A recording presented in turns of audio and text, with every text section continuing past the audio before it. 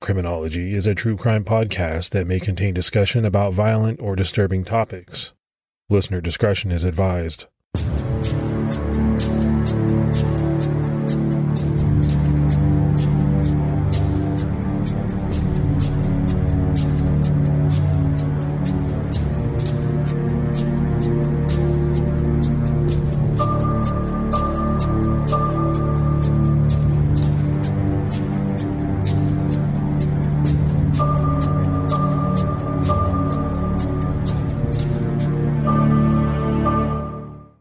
Everyone, and welcome to Season 1, Episode 4 of Criminology. My name is Mike Ferguson, and with me is my co-host, Mike Morford. Morph, how are you? I'm doing good. I'm excited to be here for Episode 4. Can you believe Episode 4 already? Yeah, it seemed like it was taking forever to get going, and now we're just cruising along. So to be at Episode 4 already is pretty cool. And we got so much more ahead of us. That's what's amazing. Yeah, I'm pretty excited about it. So like we said, this is Episode 4. If you've not listened to the first 3 episodes, you gotta stop, go back, download Episode 1. This podcast will make so much more sense if you do it that way. So, Morph, let's talk a little bit about how we ended Episode 3. We talked about Zodiac's communication with Melvin Belli, mailing a piece of Paul Stine's shirt, and then we kind of did a little cliffhanger action like we like to do, talking about March of 1970, a woman on a lonely, dark stretch of highway near Modesto, California. So, Morph, that leads us into March 22nd, 1970, and the woman that we were talking about is Kathleen Johns. And Kathleen lived in San Bernardino in Southern California. She decided to make the 8-hour drive to Petaluma, California, in the northern part of the state to visit her sick mother. Now, Petaluma is a town that's about 40 miles north of San Francisco. Kathleen was accompanied in her 1957 Chevy station wagon by her 10-month-old daughter, Jennifer. On this trip, Kathleen left sometime after 4 p.m., and this should have put her in Petaluma no later than 2 a.m. Yeah, one thought for me, Mike, that comes to my mind is I'd be afraid if my wife was out driving that late at night with a young daughter, because we're talking some desolate areas in California. Yeah, especially back then before cell phones, there's no navigation. So she had to make that trip by herself with no help. But Kathleen had made this trip several times before, and she took the same route. She never had any issues. The road trip was pretty uneventful for the pair as they drove along. It was just before midnight, around 11:45 p.m., and Kathleen was about 2 hours away from Petaluma. On a stretch of highway west of Modesto along Highway 132, she noticed that a car had come up close behind her on the nearly deserted stretch of highway, and this car started to flash its headlights on and off. After a few minutes of this, Kathleen felt that the driver behind her was trying to alert her that there may be something wrong. So she decided to pull the car over, and as she did, the other car pulled in behind her. The car appeared to Kathleen to be a light tan, 2-door model with old-style California tags. She thought she pulled over around the area of Mays Road, close to Interstate 5. The man in the other car got out and walked up to Kathleen's car on the driver's side. When he got to her window, he told her that her rear wheel appeared to be very loose and that it was wobbling. He told Kathleen that he would be happy to see if he could tighten the lugs up for her. And Morph, you have to imagine being in Kathleen's position. You're on a dark road, out in the middle of nowhere, and you've got a 10-month-old baby with you. It seems to me that Kathleen's choices were very, very limited, and because of this, she accepts the man's offer of help. Kathleen sat in the car while the man walked back to his car to get out some tools. After a minute, he came back to the rear of Kathleen's car, and he started working on her tire. She could hear the man as the lug wrench was applied to her wheel. And after a couple minutes, He yelled up to her that he was done, and she was all set. So at this point, Kathleen is relieved. She's ready to get back on the road and drive off. But she only makes it a few yards, and her rear driver's side wheel falls partially off. And this forces Kathleen to once again pull off to the side of the road. The man hadn't driven off yet, and when he saw that Kathleen had pulled back off to the side of the road, he pulled his car up alongside hers, and he told her that he would be happy to drive her to a service station. Kathleen didn't feel that she had much choice other than to accept his offer. She gathered her young daughter up and got into the man's car. He was just about to drive off when Kathleen realized that she had forgotten to turn off her lights and take her car keys. She mentioned it to the man, and he said no problem. He stopped and got out himself to shut off her lights and get her keys before getting back in his car. At this point, it's around midnight. The man drove away from Kathleen's car while Kathleen held Jennifer in her arms. It wasn't long before they passed an Arco gas station, but the man drove right by it. And while they were driving, Kathleen asked the man if he always went around helping people in the night, and his reply would be a sinister one. The man said, "When I'm through with them, they don't need any help." Yeah, Mike. So at this point, Kathleen is getting nervous. She's getting a really bad feeling. She started taking mental notes of the man and his car. She noted that he looked like he might be in the military, and he was wearing shoes that were shined in the way that a military man might shine his shoes. Kathleen saw that the man was wearing horn-rimmed glasses, and she thought he was about 30 years old, around 5'9", and about 160 pounds. One interesting thing that Kathleen noticed was that the man's car was very messy, and this seemed to clash with his overall appearance. There were clothes spread all over the car, and what was even more strange was that the clothes appeared to be children's clothing. The man continued to drive through the dark, deserted roads, someplace near the towns of Tracy and Patterson. Kathleen would later recount that he drove her around for an extended period of time, perhaps 1.5 to 2 hours, never stopping at any gas stations along the way. At this point, Kathleen was growing nervous, and she felt that she might be in some type of danger. And there comes a point in time when the man driving came to a stop. Kathleen hugged Jennifer very tightly, and she leapt from the car and ran into a field. The man drove off, leaving Kathleen and Jennifer all alone out in this field. Kathleen claims that a few minutes later, another vehicle came along. She flagged it down, and she asked for a ride, explaining to the driver what had happened. Kathleen Johns walked into the Patterson Police Department at about 2:30 a.m. on the morning of March 23, 1970. According to one report, she was hysterical. While giving her account to a police officer, Johns looked up on the wall and screamed out, "Oh my God, that's the man." She was pointing at a wanted poster on the police bulletin board. The wanted poster was of the Zodiac. So, Morph, this really is an amazing story. You have a woman driving out in the middle of nowhere, almost 100 miles from where Zodiac had last struck. She winds up being picked up by a man who she would later claim is the Zodiac. But this account of what happened to Kathleen Johns, while very fascinating, it does have some pretty big holes, and it leaves more questions than answers.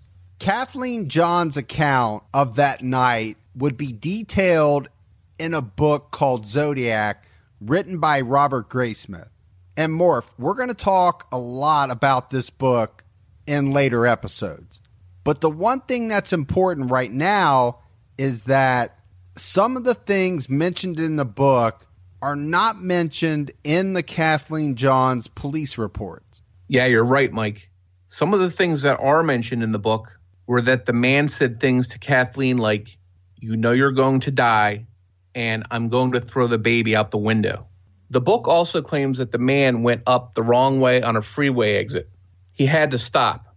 According to the book, that's when Kathleen jumped out and ran into the field.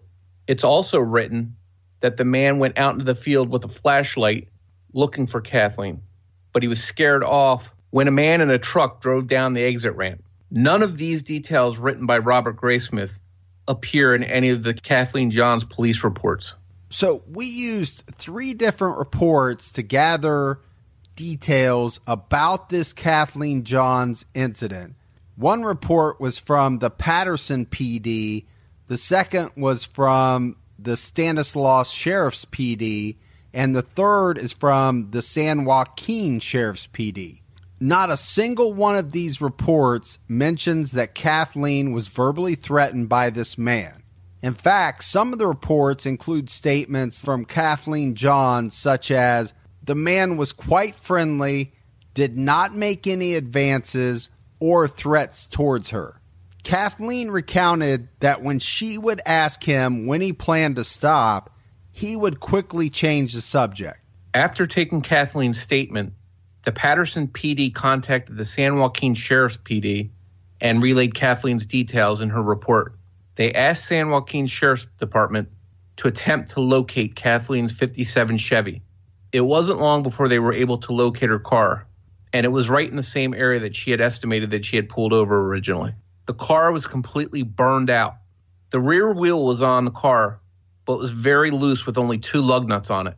The other lug nuts were missing, as was the hubcap for that wheel. The car keys were nowhere to be found. So, Mike, one thing is for certain. Someone would have had to have driven all the way back to the scene to set the car on fire.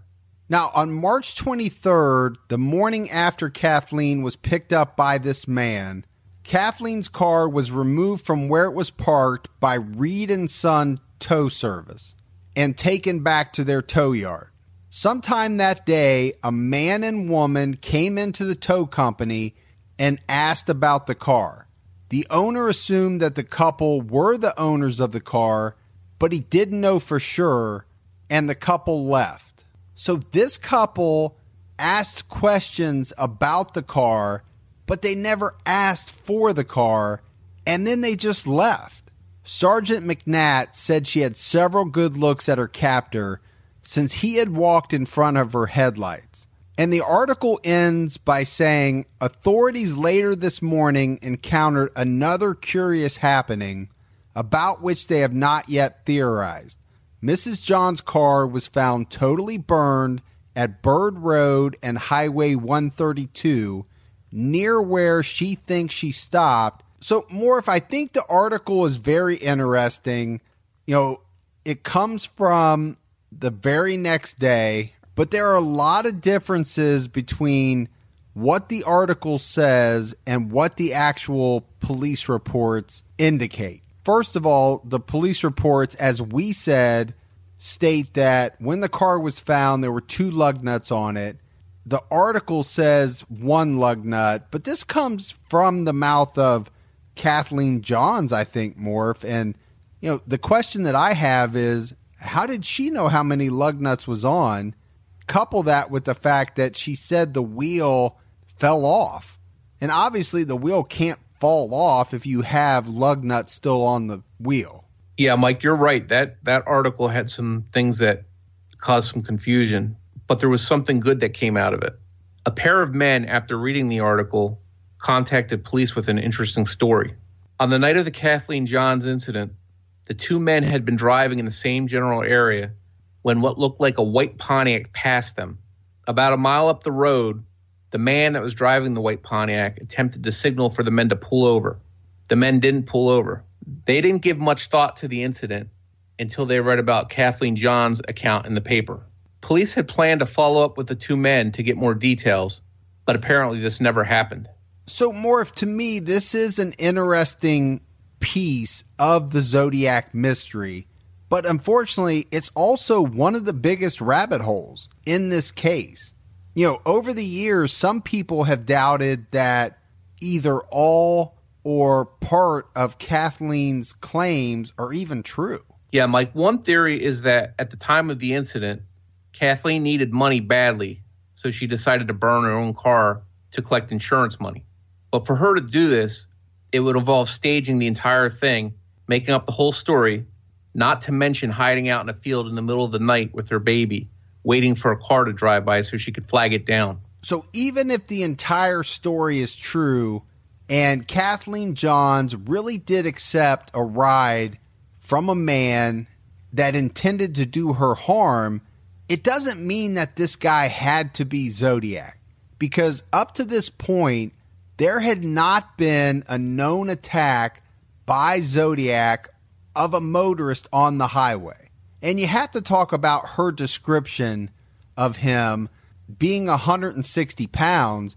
You know, that clearly doesn't fit with Brian Hartnell's description of Zodiac at Lake Berryessa being well over 200 pounds. So it's been over 47 years since this incident, and we still don't have a complete understanding of what's true and what's not, or even if any of it's relevant to the Zodiac case. But what we do know is that on April 13th, 1970, the Zodiac mailed another letter to the San Francisco Chronicle. This is a Zodiac speaking. By the way, have you cracked the last cipher I sent you? My name is. I am mildly curious as to how much money you have on my head now. I hope you do not think that I was the one who wiped out that blue meanie with the bomb at the cop station, even though I talked about killing school children with one. It just wouldn't do to move in on someone else's territory. But there is more glory in killing a cop than a kid because a cop can shoot back. I have killed 10 people to date. It would have been a lot more, except that my bus bomb was a dud. I was swamped out by the rain we had a while back. It seemed as if Zodiac wanted to know if the police were making any progress with the last cipher he had mailed them in November of 1969. And this was the 408 cipher that we talked about, the cipher that has never been solved. And the other thing to take note of is that Zodiac claims that his victim count is up to 10 at this point. Yeah, and this letter also alluded to a police station that had been bombed, killing an officer in the San Francisco area recently. During that time, there were a lot of violent and radical groups and people operating in the San Francisco Bay Area. Some of these included the Black Panthers and the Weather Underground. It was really a time of unrest in the Bay Area, and the Zodiac murders on top of all that made things worse. And Zodiac had written something in this letter that the police thought was a potential clue. The San Francisco Bay Area had recently received heavy rains, and some areas in particular got very heavy flooding. Police thought it was possible that Zodiac may have lived in one of these areas, so they started looking closer at persons of interest on their radar that lived in these areas. One other thing that this letter contained was a bomb diagram laying out a bus bomb that Zodiac was supposedly working on. Or it's possible that Zodiac had completed the bomb before calling it a dud. And even though the Zodiac had written that there was more glory in killing a cop than a kid, this once again set off a panic that Zodiac may target school children. And this fact that he called his bus bomb a dud was very unusual for Zodiac. The guy was a braggart that liked to think he was superior, and he wanted others to think that as well. So to call his bomb project a dud, this was a bit of a change for Zodiac. He's always about managing impressions. So what impression is he trying to get across here?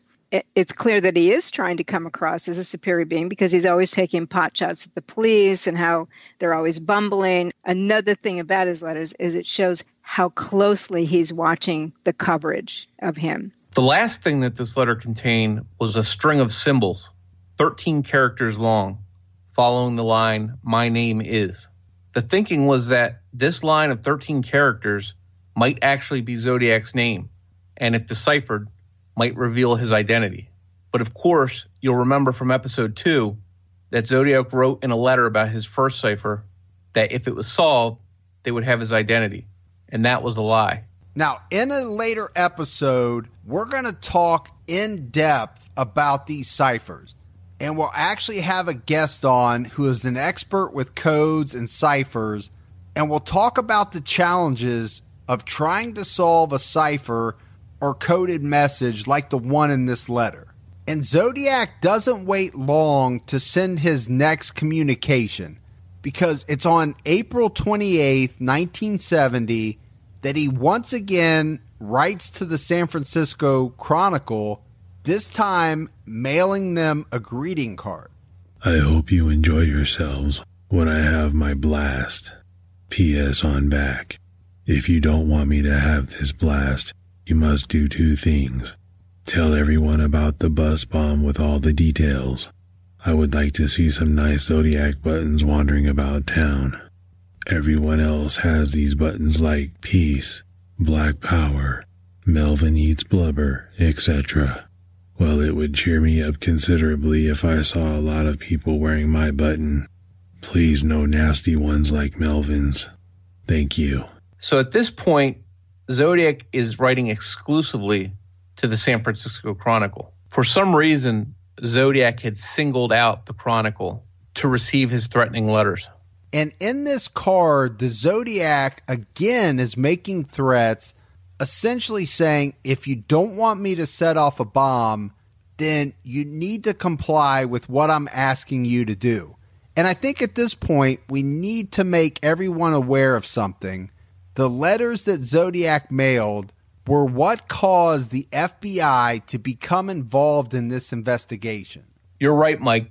The FBI typically doesn't get involved in murder investigations unless there's a kidnap, ransom, or crossing over state lines. But since the Zodiac was using the U.S. mail to extort the newspapers into complying with his demands, that allowed the FBI to become involved in regards to the extortion laws that Zodiac was breaking.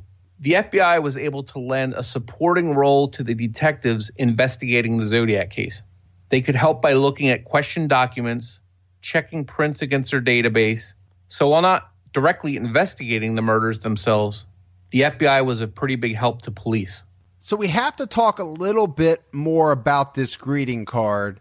It contained a cartoon of 2 prospectors, one on a mule and the other on a dragon. And the punchline of the card read, "Sorry your ass is a dragon." In the card, Zodiac wrote a lot about buttons, including one line that read, "Melvin eats blubber."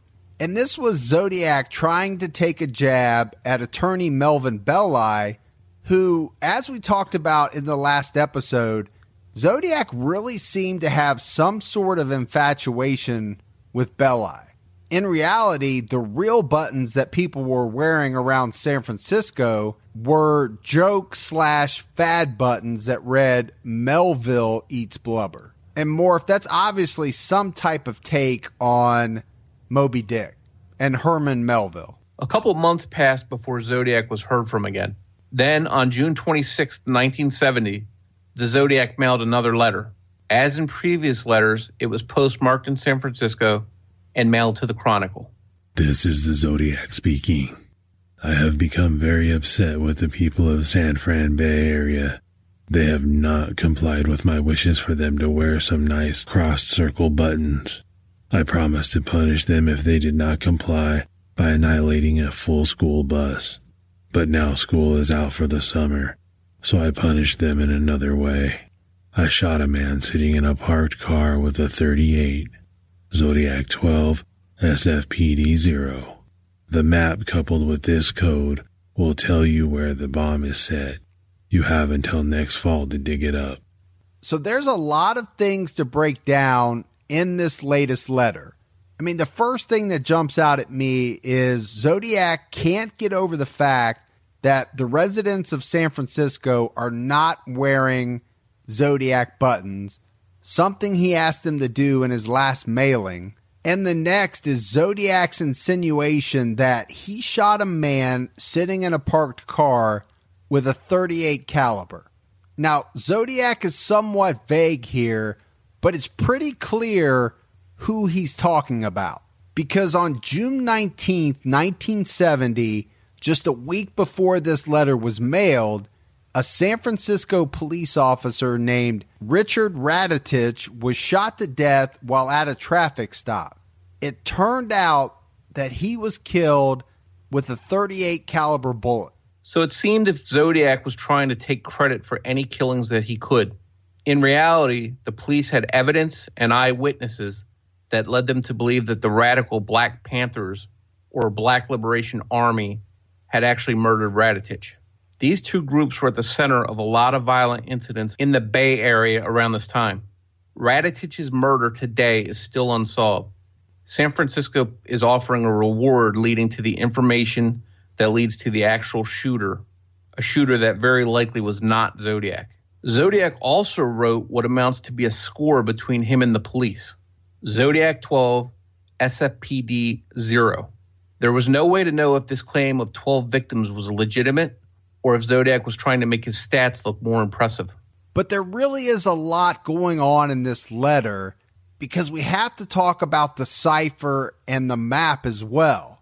Zodiac is telling the police to use the enclosed map along with the cipher to find out where he supposedly buried a bomb, and he warns them that they have until the fall to dig it up.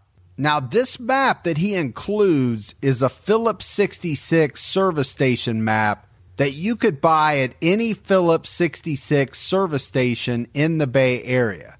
The map had a crude compass drawn on it in blue felt tip pen, and we really haven't talked about it much more, but the blue felt tip pen, this was something that was commonly used by Zodiac to write his letters. The compass is drawn directly over Mount Diablo, which is a mountain in the eastern part of the San Francisco Bay Area. It also included the numbers 0, 3, 6, and 9 going around the compass. And finally, there's a short note on the map that reads, "Is to be set to magnetic north." It's pretty clear that Zodiac was trying to relay some sort of message to police with this letter and map. But the real question was about the legitimacy of the message. We already know that Zodiac promised in the very first cipher that his identity was included. But when it was solved, his identity really wasn't in the cipher. We also know that Zodiac didn't carry out some of his previous threats, like shooting school kids on buses. So you have to wonder if police are starting to doubt some of these wild claims and statements that Zodiac makes. Over the next month, police consider the clues in this letter and map and anxiously wait, but nothing happens. It's not until a month later, in late July, that they finally hear from Zodiac again. This is the Zodiac speaking. I am rather unhappy because you people will not wear some nice Zodiac buttons. So now I have a little list, starting with the woman and her baby that I gave a rather interesting ride for a couple hours one evening a few months back that ended in my burning her car where I found them. This letter was mailed by Zodiac on July 24th, 1970, 4 months after the Kathleen Johns incident. It's pretty obvious here that the Zodiac is referring to Johns, but it seems very odd to wait this much time to finally mention Kathleen Johns and take credit for what happened that night. Yeah, Mike, it does seem odd for Zodiac to wait 4 months to mail this letter, linking himself to the Kathleen Johns incident. And then the other thing that we have to say is that Zodiac still seems to be hung up on these damn Zodiac buttons. He keeps insisting that he wants people to wear. Now, Zodiac does give some details about the Kathleen Johns incident, but much of what he writes in this letter was included in the Modesto Bee article that was written about it. So this makes you wonder if he's really trying to take credit for things he's reading about. At this point, it's been almost 9 months since Zodiac himself could be solidly linked to any attacks. And Morph, I think you bring up a great point, because how easy would it be for somebody to sit at home, basically, reading the newspaper, pick out a crime, and then write a letter taking credit for that crime? You know, if that's what the Zodiac is doing, not too tough in 1970s San Francisco to find a crime to take credit for. And just 2 days after mailing the Kathleen Johns letter, Zodiac mails another letter, and this one would turn out to be the longest and perhaps most disturbing letter to date. This is the Zodiac speaking. being that you will not wear some nice cross-circle buttons. How about wearing some nasty cross-circle buttons, or any type of cross-circle buttons that you can think of? If you do not wear any type of cross-circle buttons, I shall, on top of everything else, torture all 13 of my slaves that I have waiting for me in paradise. Some I shall tie over anthills and watch them scream and twitch and squirm. Others shall have pine splinters driven under their nails and then burned. Others shall be placed in cages and fed salt beef until they are gorged. Then I shall listen to their pleas for water, and I shall laugh at them. Others will hang by their thumbs and burn in the sun. Then I will rub them down with deep heat to warm them up. Others I shall skin them alive and let them run around screaming. And all billiard players I shall have them play in a darkened dungeon cell with crooked cues and twisted shoes. Yes, I shall have great fun inflicting the most delicious of pain to my slaves. SFPD-0, Zodiac 13. As someday it may happen that a victim must be found, I've got a little list of society offenders who might well be underground, who would never be missed. There is the pestilential nuisances who write for autographs, all people who have flabby hands and irritating laughs, all children who are up in dates and implore you with "I'm Platt," all people who are shaking hands like that, and all third persons who with unspoiling take those who insist. They'd none of them be missed. There's a banjo serenader and the others of his race, and the piano organist. I got him on the list. All people who eat peppermint and vomit in your face. They would never be missed. And the idiot who phrases with enthusiastic tone of centuries but this and every country but his own. And the lady from the provinces who dress like a guy who doesn't cry. And the singularly abnormally the girl who never kissed. I don't think she would be missed. I'm sure she wouldn't be missed. And that nice imprist that is rather rife, the judicial humorist, I've got him on the list. All funny fellows, comic men and clowns of private life. They'd none of them be missed. And uncompromising kind such as whatchamacallit, thingamabob, and likewise, well, never mind, and tut, and what's his name, and you know who. But the task of filling up the blanks I'd rather leave up to you. But it really doesn't matter whom you place upon the list, for none of them be missed. P.S.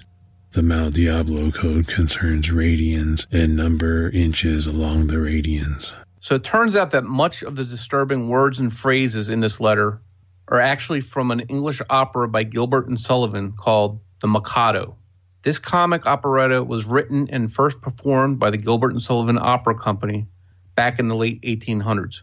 Many times throughout the 20th century, this play would be used from material by such people as Groucho Marx in his comedy routines, and by countless school plays and various theater companies. So, Morph, I know this was a really long letter and very strange compared to the other Zodiac letters, at least it is to me. And the one thing that I've always thought about this one is the dichotomy between who I picture the Zodiac to be and somebody that's into the Mikado. I just can't put those two things together for some reason. Yeah, Mike, it sounds as if there's almost two different sides or parts of the Zodiac. Yeah, I think you have a person that in their written communication can't seem to spell half the words right, doesn't write very well, but yet they're into opera and specifically Gilbert and Sullivan and the Mikado. And more, I think police start to wonder if this letter might be a big clue to Zodiac's identity, because they start to consider whether Zodiac might have been in this play in high school or if he might have worked with a theater company that had put on this play. And the fact is, 9 months earlier, there was a San Francisco theater group called the Lamplighters that had performed this play.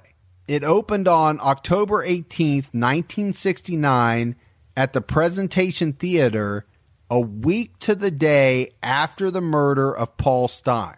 The Presentation Theater was located at Turk and Masonic Streets, only 1 mile from where cab driver Paul Stine was murdered on Washington and Cherry. The Mikado lines that were used by Zodiac in this latest letter were the lines of a character in the play called Coco, the Lord High Executioner. Investigators pounced on the Lamplighters Theater Company and looked closely at every person involved in the production. Their investigation into the theater company led no place, and they could find no one in the Mikado production that might be Zodiac. But then again, it's entirely possible that Zodiac may have only attended the play. Now, while the Lamplighter group seemed to be a dead end for investigators, they thought at the very least that Zodiac was a Gilbert and Sullivan fan, so they added this information into the collection of clues that they had been gathering along the way, because they thought sometime down the road this might lead to a potential suspect. On October 5th, 1970, a postcard was mailed to the San Francisco Chronicle. On the card were 13 punched holes along with the word Zodiac and a crossed circle. There was a red cross also written on the postcard that appeared to have been drawn using human blood or red paint. This seemed to be from the Zodiac based on the words and symbols, and the 13 holes punched may have represented a victim count he was claiming. But this was different than most Zodiac mailings. This postcard was created using a cut and paste method using news articles and not handprinting like Zodiac usually used. One of the phrases on this card read, "Dear Editor," which was a favorite phrase used by Zodiac. Other phrases included, "The pace isn't any slower. In fact, it's just one big 13th. And some of them thought it was horrible. Since this letter didn't include much in the way of handwriting, documents examiner Sherwood Morrill would have no way of verifying if this was a real Zodiac communication, and it was anybody's guess who the 13th victim had been or might soon be. Some investigators thought that this may very well be a real Zodiac letter, but others weren't sold, and over the years, this letter would become hotly debated as to whether it was a real Zodiac correspondence or not. Along with that, there would be plenty of rumors of people claiming that they had mailed it. But at the time, it was simply logged into the SFPD Zodiac case file. San Francisco Chronicle crime reporter Paul Avery had been writing about the Zodiac since the newspaper got the first letter from him. Avery was a colorful character and a good experienced writer who in the 1960s had been in Vietnam to cover the war. Since 1969, he had personally been trying to do his own amateur Zodiac investigation and come up with his own suspects. During Avery's quest to figure out who the Zodiac was, he had formed some interesting conclusions. Some of these Avery wrote in an article the Chronicle published on October 18th, 1969, titled Zodiac, Portrait of the Killer. In the article, Avery wrote, "The killer of 5, who calls himself Zodiac, is a clumsy criminal, a liar, and possibly a latent homosexual." Now, Morph, that's pretty bold to write something like that about a serial killer that you know is more than likely to read that article. But Avery wasn't worried about Zodiac, and he would go on to write a lot of articles about the killer in subsequent years. On October 27th, 1970, a full year after the article Mike just mentioned, Paul Avery was sorting through his work mail when he found an envelope addressed to Paul Averly. The misspelling of his last name got Paul's attention, along with the fact that the L in Paul and the AV in Avery were underlined. Also, in the spot for a return address, instead of a name or address, there was an odd symbol. Paul opened this envelope and could see that inside of it was a Halloween card with a skeleton and a pumpkin on the front. Avery read the card. From your secret pal. I feel it in my bones you ache to know my name, and so I'll clue you in. But then why spoil the game? Happy Halloween. So imagine, Morph, you open a card and realize that one of the most wanted serial killers has just sent something directly to you. Yeah, so you have to wonder, Mike, if Avery regretted calling Zodiac a latent homosexual, because that sort of poked the bear a little bit. Well, yeah, we didn't talk about it before, Morph, but thinking about that, it's probably not the smartest move you could make, because the Zodiac knows who you are. You don't know who the Zodiac is. You could walk by him on the street.